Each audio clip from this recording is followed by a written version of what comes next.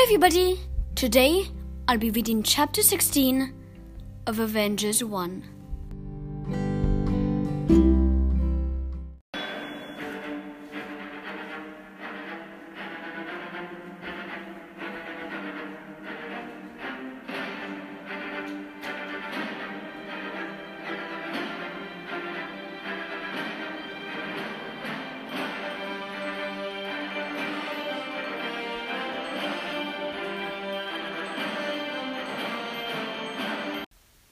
Chapter 16. Nick Fury came into the lab with a look on his face that said it wasn't just a social call. He singled Tony out right away. What are you doing, Mr. Stark? So, SHIELD Cybersecurity had finally noticed Jarvis's infiltration.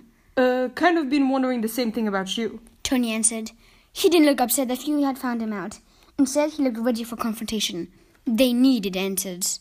You're supposed to be locating the Tesseract. Fury reminded them. I am? Bruce said.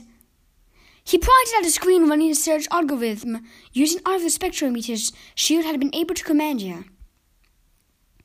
The model is locked and we're sweeping for the signature now. When we get hit, we'll have the location within half a mile.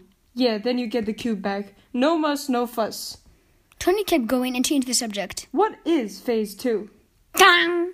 Something banged on a nearby table, and they all turned to see that Captain America had entered it and set down a prototype rifle of some kind, loud enough to purposely draw their attention. No, Tony realized when he'd gotten a closer look at the rifle, not a prototype, an old weapon, a Hydra weapon from World War II. Phase 2 SHIELD used the cube to make weapons, Cap said. Sorry, he added to Tony. Computer was moving a little slow for me. He'd been worried about what Tony and Bruce had said. He was eager to tell them that they were true. When he left the lab, he headed for an archive level deep down inside the helicarrier. It was a hangar space filled with steel crates, extending many levels above and below him. And in some of those crates, he had found a lot of weapons, like the ones he now was showing the rest of the team. Fury saw that he couldn't dug their questions anymore. He started trying to explain. Rogers, we gathered everything related to the Tesseract. Fury said. That does not mean that we're making... I'm sorry, Nick. Tony interrupted. He spun a display around so it showed classified SHIELD designs for Tesseract-powered weaponry. Why were you lying? I was wrong, Director. Cap said. The world hasn't changed a bit. He looked angry and disappointed. Captain America was a big believer in shooting straight and telling the truth. He didn't like spies and he didn't like lies, and now he saw he was knee-deep in both. Did you know about this? Bruce asked Natasha as she came in with Thor. She glanced at Fury and then said calmly, You want to think about removing yourself from this environment, Doctor? As in Calcutta, Bruce said, as pretty well removed.